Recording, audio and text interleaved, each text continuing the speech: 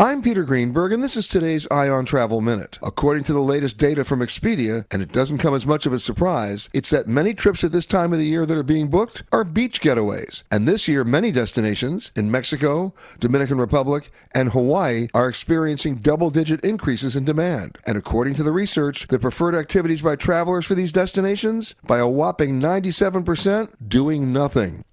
For the rest of the year, Expedia data suggests the deadline to get better deals for Memorial Day weekend, book by April 6th.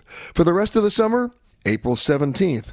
For the 4th of July weekend, May 10th. For more information, visit petergreenberg.com. I'm Peter Greenberg, and this is today's Ion Travel Minute. Bedtime is rough, and we'll go to extremes to fall asleep. Tempur-Pedic adapts to your body's needs to help you fall asleep faster and stay asleep longer. So ditch the eye masks. Head to Ashley to find your perfect Tempur-Pedic. All-star closer Kenley Jansen, we have a question. What's the best podcast of all time?